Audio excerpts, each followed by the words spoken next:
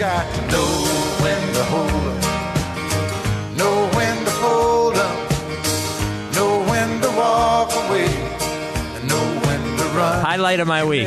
Highlight of my week here in that intro music. Welcome to the Degenerate podcast on the Times Yours Podcast Network.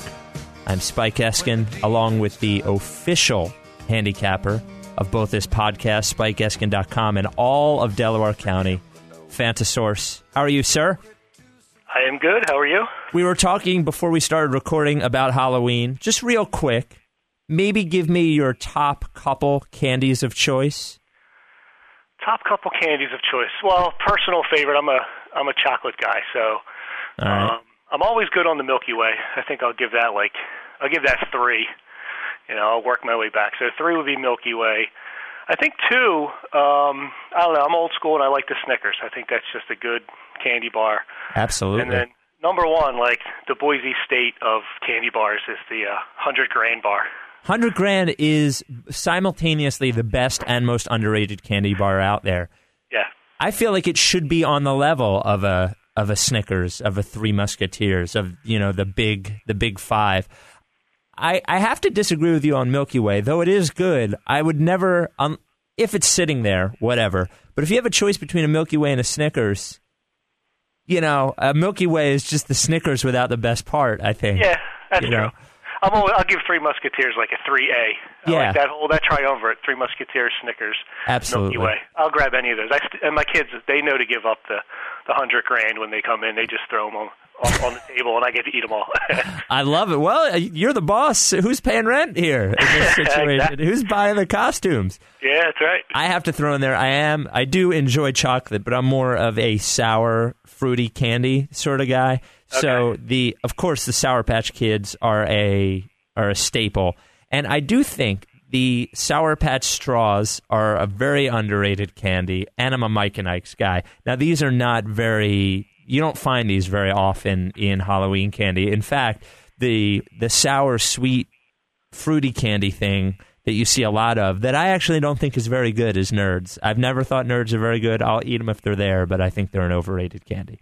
Yeah, my kid, and with kids these days, I'll tell you, my kids are young, and it's like the whole game is how sour can you get the candy? Yeah, like Warheads. Oh my God, it's like this is explosive sour. Yeah. Dynamite sour. I'm like, how bad do you want this to taste? And it's not going to taste. It tastes like crap, and they're eating it. They love it. Well, over to the gambling. You had we've done this podcast. This is the 5th time. So out of the 4 3-team teasers that you've given, and that is, we'll give you other information, but the crux of the Degenerate podcast is giving you the 3-team teaser. Fantasource back on the winning track with another winner last week. You're now 3-1 with the 3-team teasers. The Monday night, finally, it was a little shaky for a little while, but it came home with the Seahawks laying 1.5 against the Rams. Yeah, I think we were laying 1 or 1.5, and it came down to that final play, Kellen Clemens showing what he's made of, and not delivering at the end. I don't understand the call of not running the ball, but that's why the Rams are the Rams, I guess. They just couldn't deliver on the 1-yard line. Absolutely. And you had the Packers, and I'm trying to remember. And the Saints last week.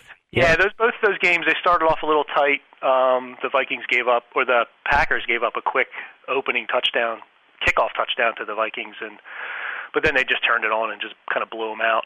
And the Saints did the same thing to Buffalo. It was tight for a little bit, and then the second half it just became the Drew Brees show, and they both covered our teaser line pretty easily, and they covered the regular point spread as well. So before we get to this week's 3-team teaser, and what we'll go over this week, we'll give you your 3-team teaser. We'll go over some new Super Bowl odds, maybe some. We'll do Super Bowl odds. We'll do that last. And before we get to the 3-team teaser, something that you brought up that you wanted to talk about that I thought was actually interesting, that I wanted to relate to fantasy football, actually. But the whole notion of the smart money and the public versus the what was the word? They like to call them sharps. The sharps, that's right. The public versus the sharps. Yeah. So I mean, just being around, just gambling and stuff for as long as I have, I don't consider myself a sharp in any sense, but watching people kind of designate themselves or designate other people as sharp or square is the word for the public, or whatever you want to call them. There's definitely been an attempt to differentiate the market between like the guys who know what they're doing and then just the losers who come in and throw their money away. And and I disagree with that point a lot, because especially in the last 10 years, I mean, with the internet, with the amount of information that's available, like no one, if you want to find the information, you can find it. Like you don't have to be living, in Vegas and going to a sports book every day and talking to people and knowing what's going on and seeing lines that are, that are wrong. That's old school stuff. That's like Jimmy the Greek stuff, when he would find market discrepancies and just take advantage of them. But these days, everyone has access to the same stuff. I have the same data in front of me for free that, a sportsbook operator has in front of him, talking about trends and stats. And a lot of the times when you hear sharps, it's people sort of think, oh, well, those picks must be good. They must always win. But, they really don't, because, if we look at an example of like last week, people on Twitter like to send out, a couple guys tweet out like, oh, the sharps are on this game and the public's on this game. And Chad Millman, who's an ESPN guy, he does the gambling stuff for ESPN. He has some good information. I listen to his podcast and I read his columns, and he puts out the sharps and public picks every week. And last week he put out, the sharps had 7 picks and the public made 5, or were leaning towards those games. And the sharps went 3 and 4, and the public went 4 and 1. So I mean, that just shows you nobody knows anything. You might favor a side, but when it comes down to it, everyone's working off the same information pool. So there's no advantage, I don't think, at all. If you want to find the information, it's there. You can be lazy and just not know what you're doing, but if you want to be better, there's information out there that you don't need to spend a lot of money to get. Have an internet connection and you're good to go. Well, and I think that brings up a good point to when lines move, because theoretically it is the quote-unquote public moving it one way or another. If the public is more educated than it used to be, it might have been true 20 years ago, when you didn't have access to this information,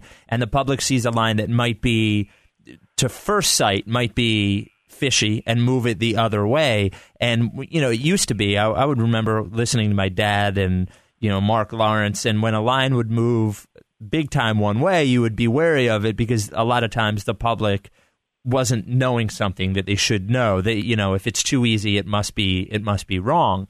But now, if the line's moving because the public is moving it, well, there are a lot more intelligent gamblers out there than it used to be. So I don't think that means the same thing that it used to mean. And I like to use fantasy football as an example. The problem with fantasy football and all fantasy sports now, and creating an advantage, is that, like you said, there is so much information that everyone has access to.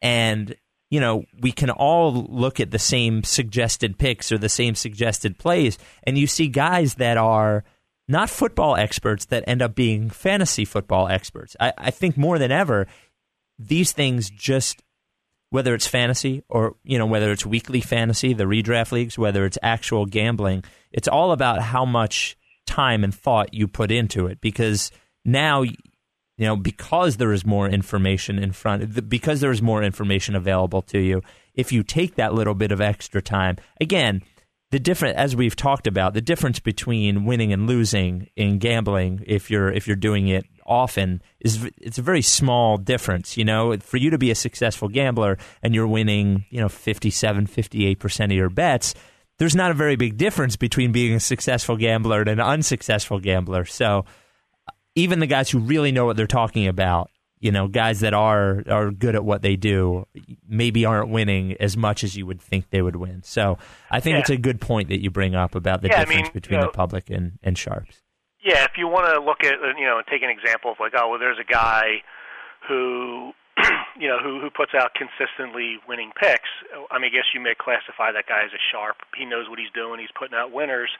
You take some historical information and say, all right, there's a guy that's in 2011. He puts out winners or puts out picks every week, and he hits at 57%. and then he comes back the next season, NFL football, puts out his picks every week publicly. Everyone can see what they are before the games kick off, and he hits at 56%. And then he comes in the third year and he's hitting at 75%. I mean, that guy's like, oh, he's a super sharp. Right. Well, that guy's me. That was my record for the past 3 years. The 1 year on your site on SpikeEskin.com, I made a couple picks each week, and I was hitting 57%. The next year, the column moved over to CBS on the CBS local site, and I was picking every game every week against the spread, and I hit 55% or 56%.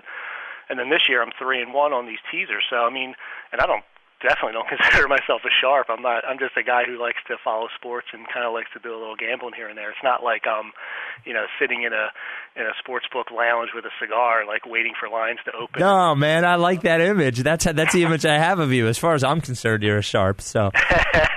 Will you? Sit in my basement and look at websites and see which teams are going to win. But yeah, I mean, I think it's all, and it's fantasy football is also a great example in stocks. And the reason I think is because people don't want to take ownership of their own stuff. Like they want to say, oh, well, if a game loses, oh, well, that guy stinks. He gave me a bad pick. Well, you can make your own picks. Oh, fantasy football, you told me to start, Drew Brees, and he only had 2 touchdowns, and, my backup, Tannehill had 4, and how come you didn't tell me about that? It's like, dude, do your own research, make your own mind up, and if you're asking me and I give you my opinion, don't yell at me because it's wrong. I'm trying to help you out, Well, but I like to say smarter men than me make the same mistake. Actual NFL coaches and talent evaluators make this mistake. It's funny you mentioned about fantasy because I do a fantasy thing with Mike and Ike every week. So people ask me fantasy on Twitter. So when they ask me the question, I'll look at the matchup, give them my opinion. It's really, they don't know what expertise I have in fantasy. They just want somebody else to tell them what the right answer is, so they have somebody to blame. If somebody was complaining to me when I hosted my dad's show a few weeks ago that Mark Lawrence, missed his 2 picks, and he was like, that guy doesn't know what he's talking about. I was like, well, first of all, you just took a free pick on the radio, and you're mad that it's not right. But second of all, what you have to do to really see if he knows what he's doing is keep track of all of his picks, not just the one weekend. But yeah, it is the notion of wanting to blame somebody else, I think, is an accurate one as well. Yeah, and just one final comment on the sharps and squares conversation is every year in Vegas they have this thing called the Super Contest, and it's getting some traction. I mean, for the past couple of years, I think Bill Simmons from ESPN has been involved, and he's been talking it up, and Chad Millman as well from ESPN has been involved. So it gets a lot of publicity now, and basically is anybody can buy into this handicapping tournament, and you pay, I think it's $1,500 to buy in. So everyone pulls up their $1,500. You make 5 picks a week, and the person or the group that has the most at the end of the year wins top prize. I think the top maybe 15 people get payouts or something. And that's supposed to be like the best of the best are going up against each other. And then, these picks are public, so you can see by Saturday afternoon, I think they make them public on Saturday afternoon, who everyone's picking, who the quote-unquote professional guys who are bucking up, $1,500 to make their picks and win this big contest, who they're picking. And, for the season, if you look at the consensus picks each week, like the top 5 plays that are getting the teams that are getting the most play each week, they're 10-29 against the spread. Are you serious? I'm dead serious. Yeah, it's been through. It said after 8 weeks, it's 10-29-1. So there's one push. Last week they went 2-3. It's pretty much a joke now on Twitter. It's funny where someone will put out the consensus picks and then he'll follow up with like, okay, time to fade those. Which if he did, fading it means betting against it. Betting against it. You're going to win. I mean, because it's crazy how consistently bad they've been this year, that's supposed to be the aggregate of all the best guys that are in there. Now, that's an open contest. Anybody with the money and can buy into it and play. It's like World Series of Poker. If you want to buck up, you're in. So the consensus doesn't really mean all the best handicappers, but it's who the group of these people that are promoting themselves as we know what we're doing, we're paying in because we think we can win this thing, and they're losing, hitting 25%, which is very, very, very low. Probably hard to do if you just actually wanted to pick losers. Yes, yeah. Well, one thing I learned, and then I promise we'll get to, it's funny you mentioned that, then we'll get to the 3-team teaser, is the notion about trying to pick losers. So my brother's 8 years younger than me, and when he took the SATs, I told him as a joke I would go take the SATs with him again, even though I was 26 or whatever I was, or 25. I was like, I'll go. And I was like, what I want to try to do is try to go get the lowest score possible.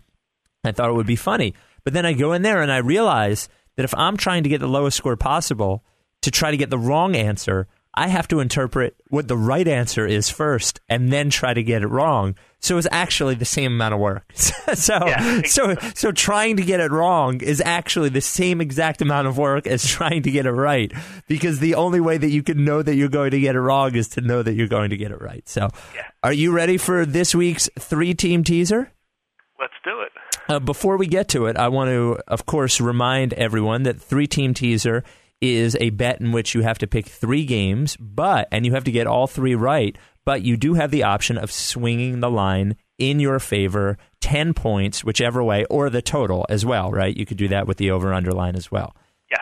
Okay, so here we go. So the way we do it is Fantasaurus will, for each game, will give me the biggest trend he's looking at for that game, or one interesting one, and I'll try to guess the trend. So why don't we go game 1? Go ahead. Okay, so this team that we're picking in game 1, in all regular season games since 2010, 50-5 against the spread when you factor in the 10-point teaser swing. So that's hitting at 91%. Wow. All regular season games since 2010, 50-5 on the teaser line. I'm going to say I think I know this one. Yes. Looking at, because I did look at the matchups, of course, before we did this, and I actually think there are a few good matchups in there this week for the teaser. I'm not going to say how many bizarres you're going to give the teaser, but my guess is this is talking about the Patriots at home against the Steelers. That is incorrect. Ah! I wish I got to get a bad sound effect, like my second guess, I guess, would be the Packers, but those are the only 2 I have. Is that right? Yes, it is Green Bay. Okay. Green Bay Packers. Yeah. So the Packers, like we've used them a few times, and for good reason. They've won every time we've picked them this year. Yeah. And a lot of stats point in their favor, especially when you talk about division games and division games as a favorite, things like that. This week they're playing on Monday night. They're playing the Bears, and the line is Packers minus 10.5 points. So when we factor in the teaser line, we're going to get that down to Packers minus half a point. So in effect, we're just looking for them to win the game. And the big story this week in this game is the Bears, who lost Jay Cutler 2 weeks ago when they played the Redskins. So they're into their backup quarterback. Josh McCown is playing a quarterback this week. So that's the reason this line's so high. I mean, in reality, it should have been, if Cutler was playing, it would have been much lower. Right. But now you're looking at a backup quarterback on the road Monday night. So it could be tough for McCown, who has made this will be his 3rd start since the beginning of 2008. So he hasn't had much experience in starting games.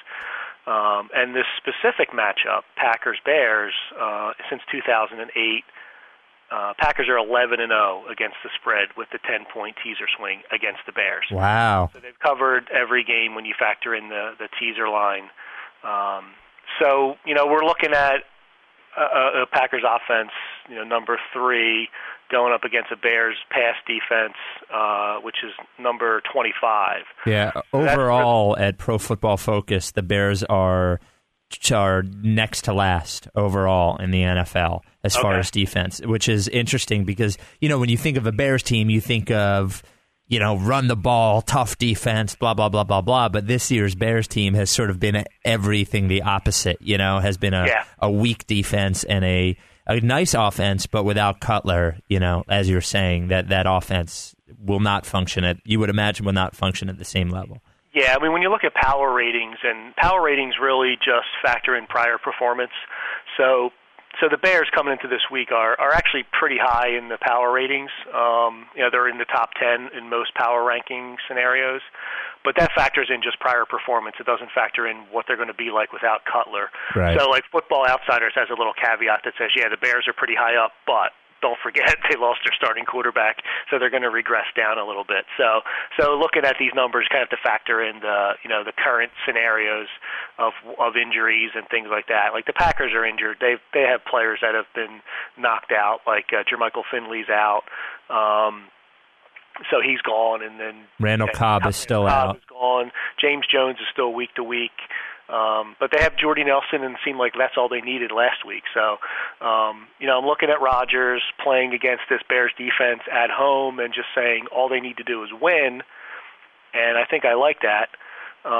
When you look at Monday Night Football, the teams that are home favorites on Monday Night Football of 10 points or more, or 20-0.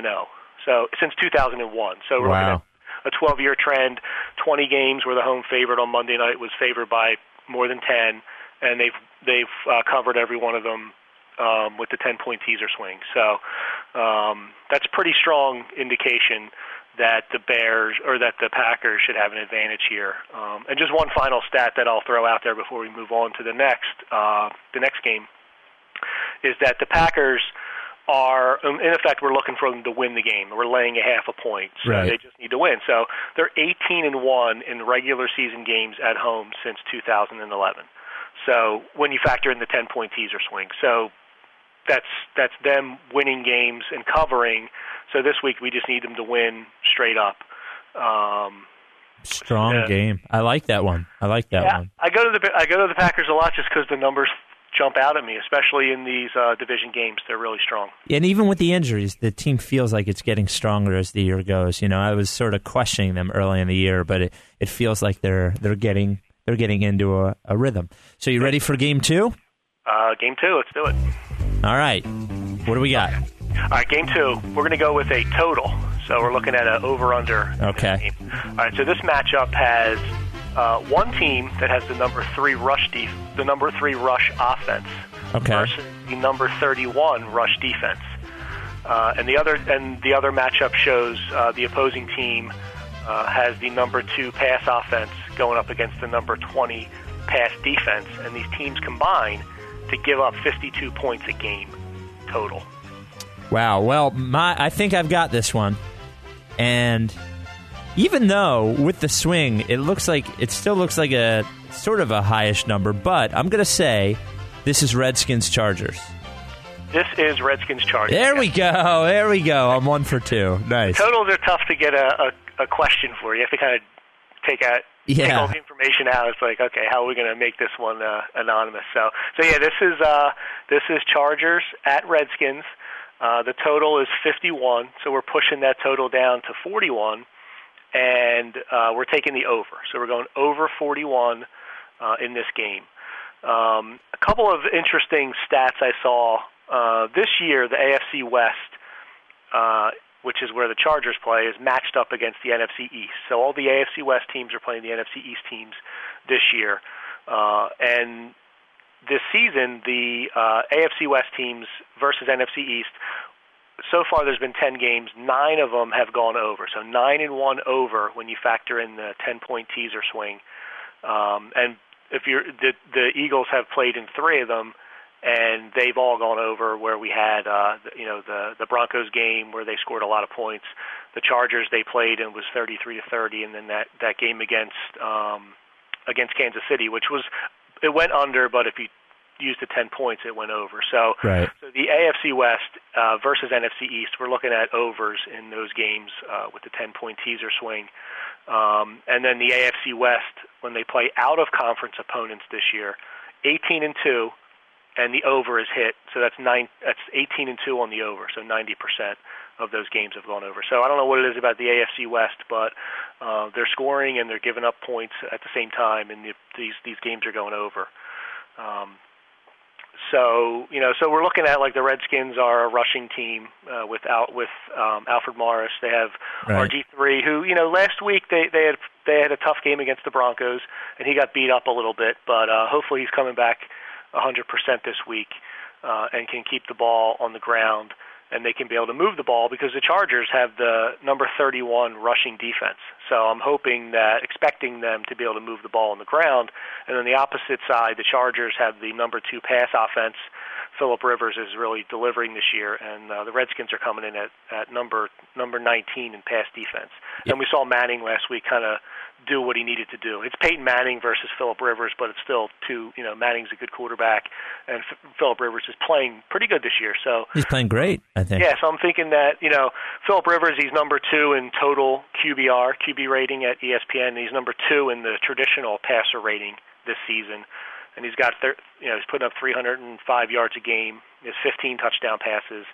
And last week, Manning threw 4 TDs against the Redskins and put up 350 yards. Well, and when you look at the advanced numbers, you're at a very basic level. The defenses of these two teams, 2 of the 4 bottom defenses in the NFL overall, and the offenses, you're looking at the number 3 and the number 9 offense overall in the NFL. So this combination of good offenses versus bad defenses, is a pretty basic one that I think adds up good here. That's a good spot by you. Yeah, the Redskins themselves are giving up almost 33 points a game, so that's a lot of points. Right. And then both teams have pretty bad special teams. The Redskins are worst in special teams ranking this year, the 32nd. And I looked at the Football Outsiders ranking, and actually Washington at this point in the season has the second worst special teams of all time.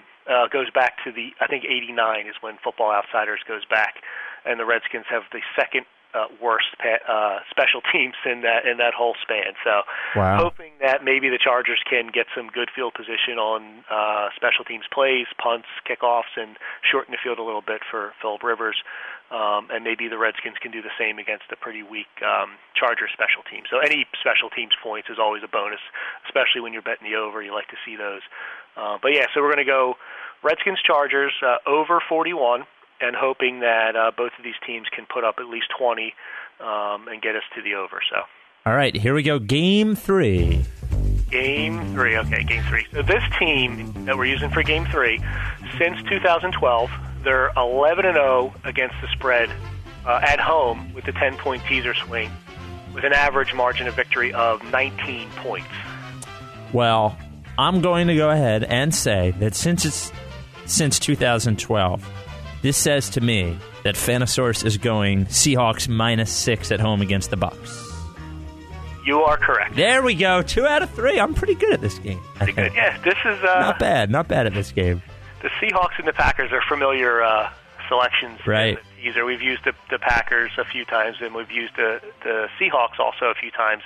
And the reason is they're good teams, and when you give them a 10-point advantage on the line, they're usually going to be on the winning side, and the stats, the trends at least point to that. We had the Seahawks last week on Monday night, and that was a tough game, division game, and they escaped St. Louis with a win. They didn't cover. They were laying 11.5. They won by 5, and they held off, like we said earlier, a goal, put up a goal line stand last play of the game. Right. Made me nervous. So hopefully they can bounce back. They're coming home. They're playing Tampa Bay. The line is 16, so we're dropping the line down from 16 to -6. So we're looking at Seattle -6 at home against Tampa.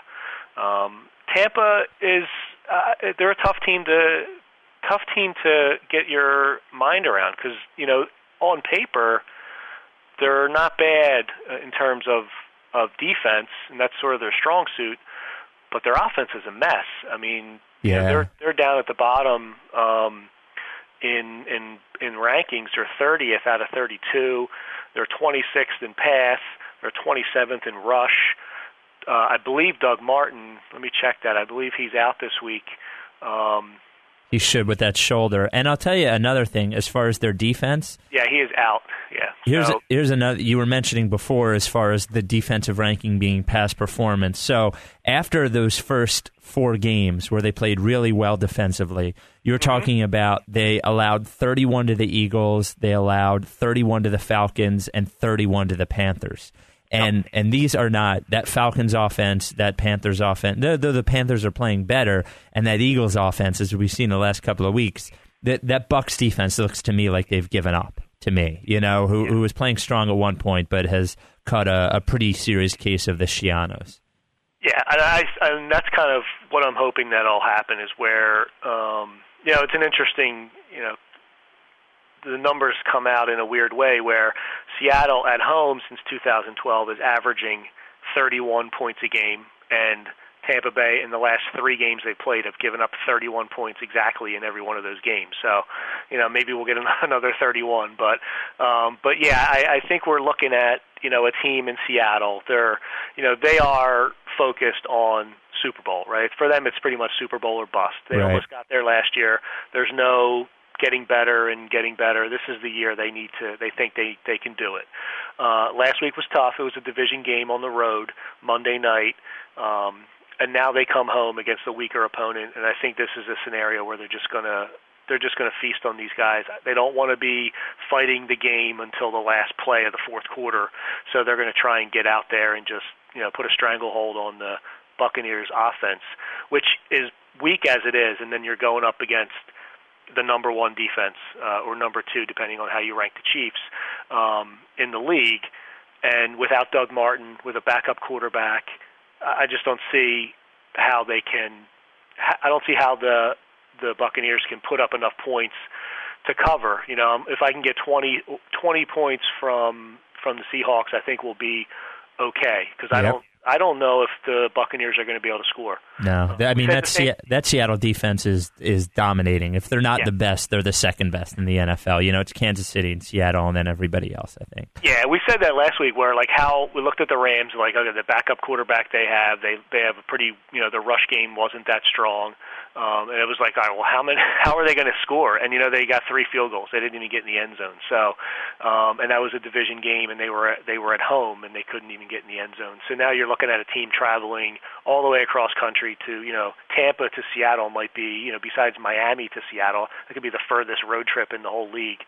So I just don't see where they're 0-7. The Buccaneers are 0-7. They're just, they've got to be in some kind of just when's the season over mode by now. Yep. Do they want to? Do they have enough pride to be, let's not get the number 1 pick, or are they sort of like, screw Shiano, we're gonna do what we got to do, and whatever happens to him happens. It doesn't seem like they're rallying around the guy. No. It seems quite the opposite. Yeah, waiting for him to get fired or whatever. It's just ugly there, and this is a game where I think Seattle should be able to get the win and cover.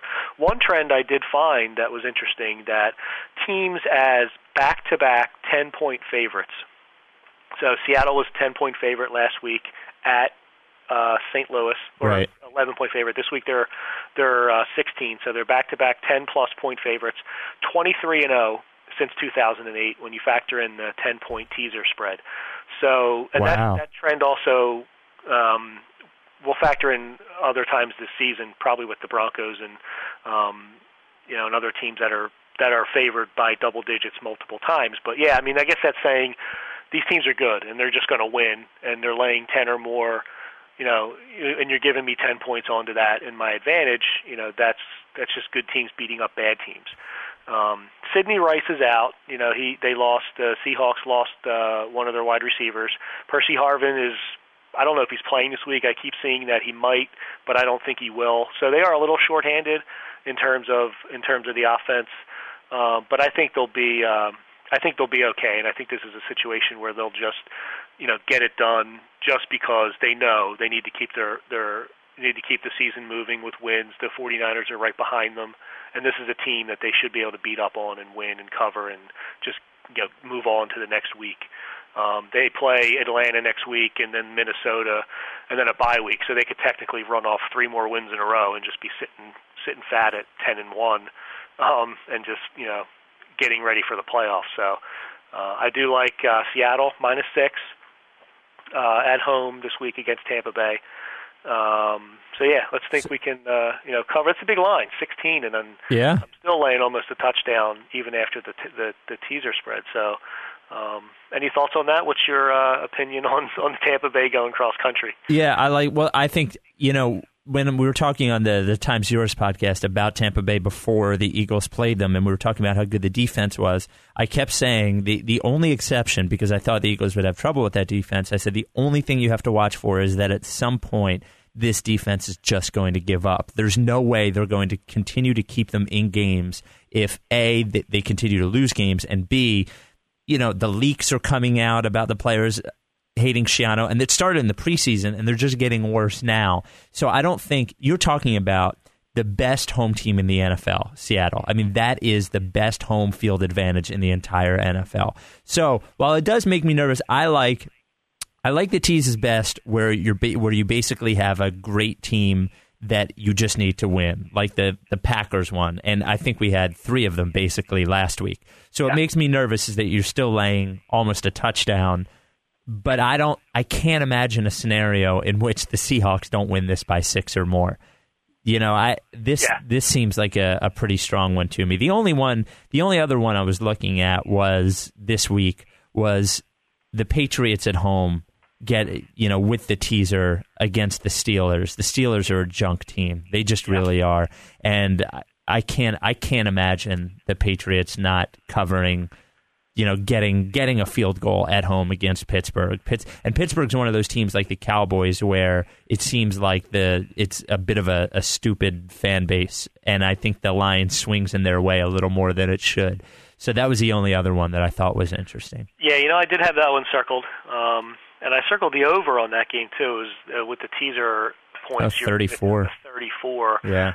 But again, the first thing I think of is, all right, how's the bad team going to score points to get me over? So, right. When you're looking at the Steelers, maybe they can put up enough. And I mean, I like the Pats. They're playing okay, but they seem like they're just getting by. Yes, I'd agree. Brady's having a pretty mediocre year. They're winning games, and they beat the Saints in a weird fashion. They've had comebacks against the AFC East teams, which aren't really that strong. So I don't know. I mean, the Pats themselves, they also get some public money as well. But yeah, you're right. The Steelers, the Raiders, Cowboys, Packers are traditionally the 4 teams that get money regardless. They have a fan base that will bet them just because, hey, I like the Packers and I'm going to bet them. I like the Steelers and I'm going to bet them no matter what the line is. So, but yeah, so going back over the 3 picks this week, we're going to have the first one we said was Green Bay Packers. We're going to lay a half a point after we take the 10 points away. So it's Green Bay minus a half point at home on Monday night against the Bears. The second pick was the Chargers at Redskins, and we took the over, and it's over 41. And the third game of the teaser this week is Seattle. We're going to lay 6 at home against Tampa Bay. So hopefully the 2 teams we've been relying on for most of the season, Seattle and Green Bay, can keep us in the winning column, and then we'll see what we can do in DC, see if those points can come our way. So every week, Fantasaurus will rate his 3-team teaser on a scale of 1 to 5 bizarres. That is a Delaware County reference. If you don't know what it is, Google it. With 5 bizarres being the most confident he could be in the teaser, 1 bizarre being the least confident. Last week was a 4 bizarre teaser. How do you rate this week's? This week's teaser, I am going to actually go a little bit on the lower side. Okay. I'm going to go with a 3. Okay. Wow. Okay. I was going to say 3.5, but I'm going to go 3, and I say 3 because I'm looking at that total in the Redskins game. Yep. And I like the total. I picked it. I looked at the numbers. But when we've done over-unders this year, it's, we've hit a couple. I think we're 2-1 on the over-unders. But as we saw in that Cowboys-Eagles game, we had the over 46, and it just never even sniffed, 25. It got to 20 points, and we thought there would be tons of points scored, and there wasn't. So I'm hoping that the Redskins' history of giving up a lot of points will continue this week, and that'll give us the over fairly easily, but that's the reason that I'm lowering this a little bit. I love the Packers. I think they're going to definitely get the job done on Monday night at home. And I do like Seattle, even though we're laying the 6. I think they're in a very good position to bounce back. If they blew out the Rams last week and kind of came in a little fat and lazy, maybe I would have not picked them, but I think they woke up last week and said, you know what, we need to get the job done.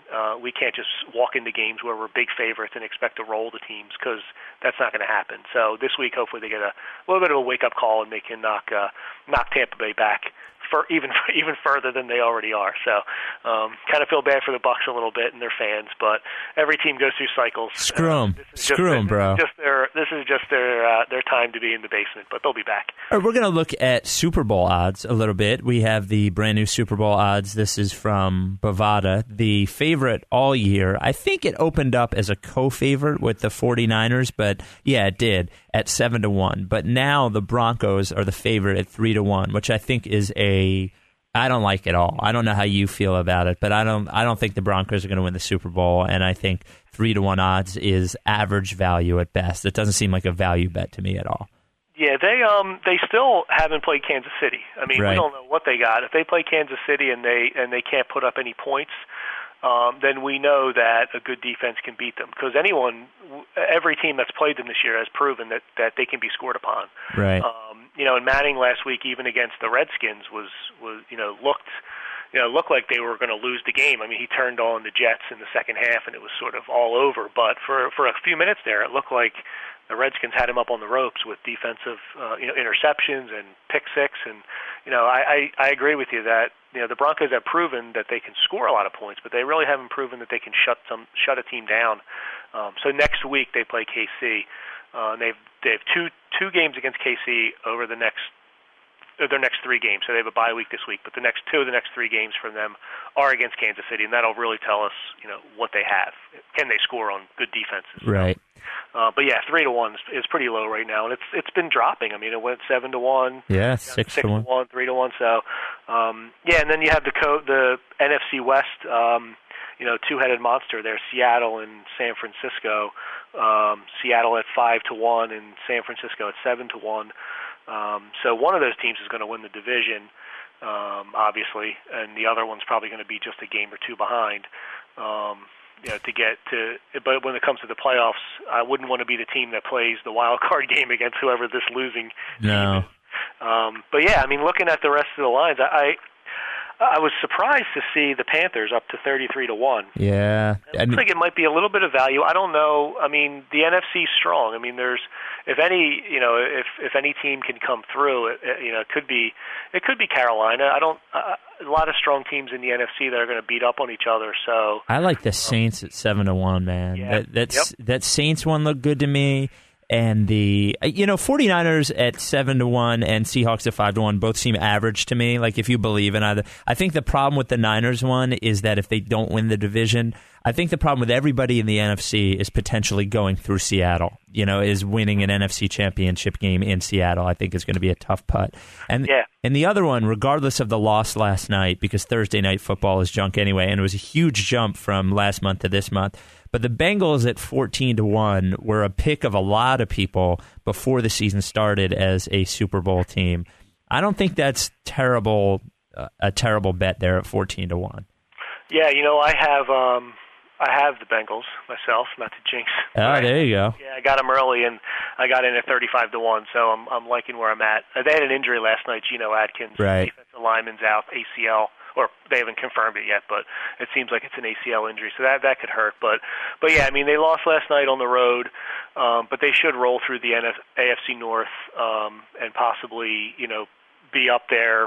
Probably a 2 seed. Whoever wins the West, KC or the Broncos, will probably be the 1 seed.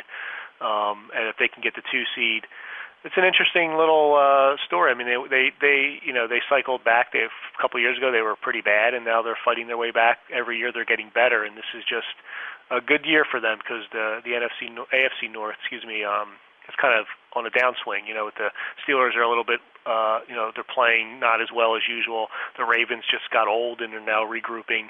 Yeah.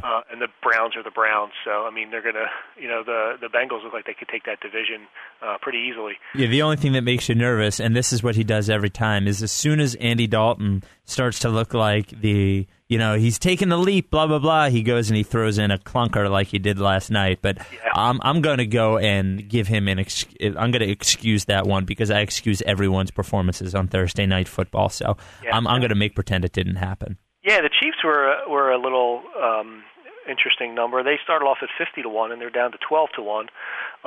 And like the same argument I'll make with the Broncos, until I see the Chiefs play a good team, I'm going to withhold judgment. I mean, they're playing great. They're 8-0, but they really haven't played a strong schedule. And their offense stinks, man. I don't think they can win the Super Bowl, if only because they can't score points enough. If they find one, against it, if a team goes and puts 23 up on them in the playoffs, I believe that the Chiefs can go and put 27 on somebody. Without a pick six or something, I don't believe that's going to happen in the playoffs. Yeah, and just like looking at, if you want to grab a long shot, just take a flyer. Maybe the Chargers. I don't know. Maybe they're going to be under the radar in the AFC, and that offense can do enough. But their first move is to get into the playoffs. I mean, they're the number 3 team in their own division. So just getting in could be a chore, but if they get in and they have that offense is still clicking like it looks like it is now, they could be a team to reckon with. They seem to be under the radar. No one's talking about them between KC and Denver, and everyone's continues to talk about the Patriots. So, and the Colts are getting some love. And I think they're too young, the Colts, maybe in a couple of years, next year maybe, but I don't see Luck taking this team all the way, but maybe the Chargers at 50-1 might be able to sneak through a little bit. One of the goals of betting these future bets, like Super Bowl bets or who's going to win the World Series, things like that, is hedging, an opportunity to hedge, which means you bet a team that's a long shot or has a good long odds, and then eventually, if they get far enough, you can start to hedge off your bet. You bet against that team as they're getting closer to the championship, and you can recover some of the money that you've bet. So, if you have I have the Bengals at 35-1, if they actually get to the AFC Championship, I mean, I could definitely put money on the other side of them, and if they lose, make a profit. If they win, I'm still holding a pretty large ticket for the Super Bowl.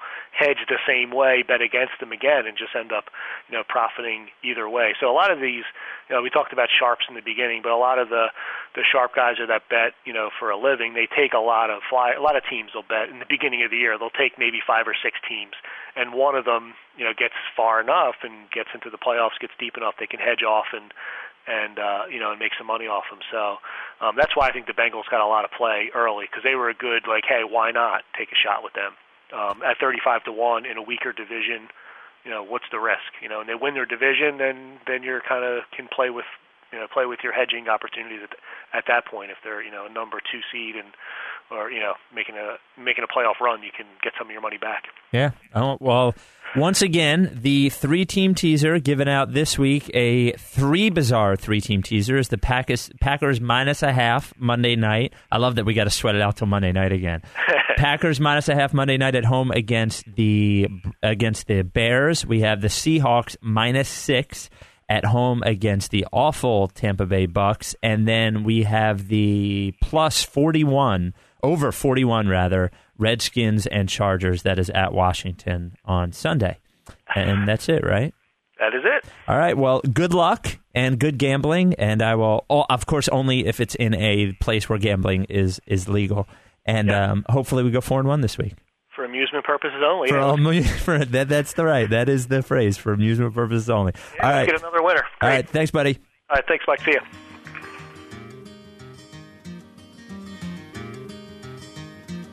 You got to know when to hold up.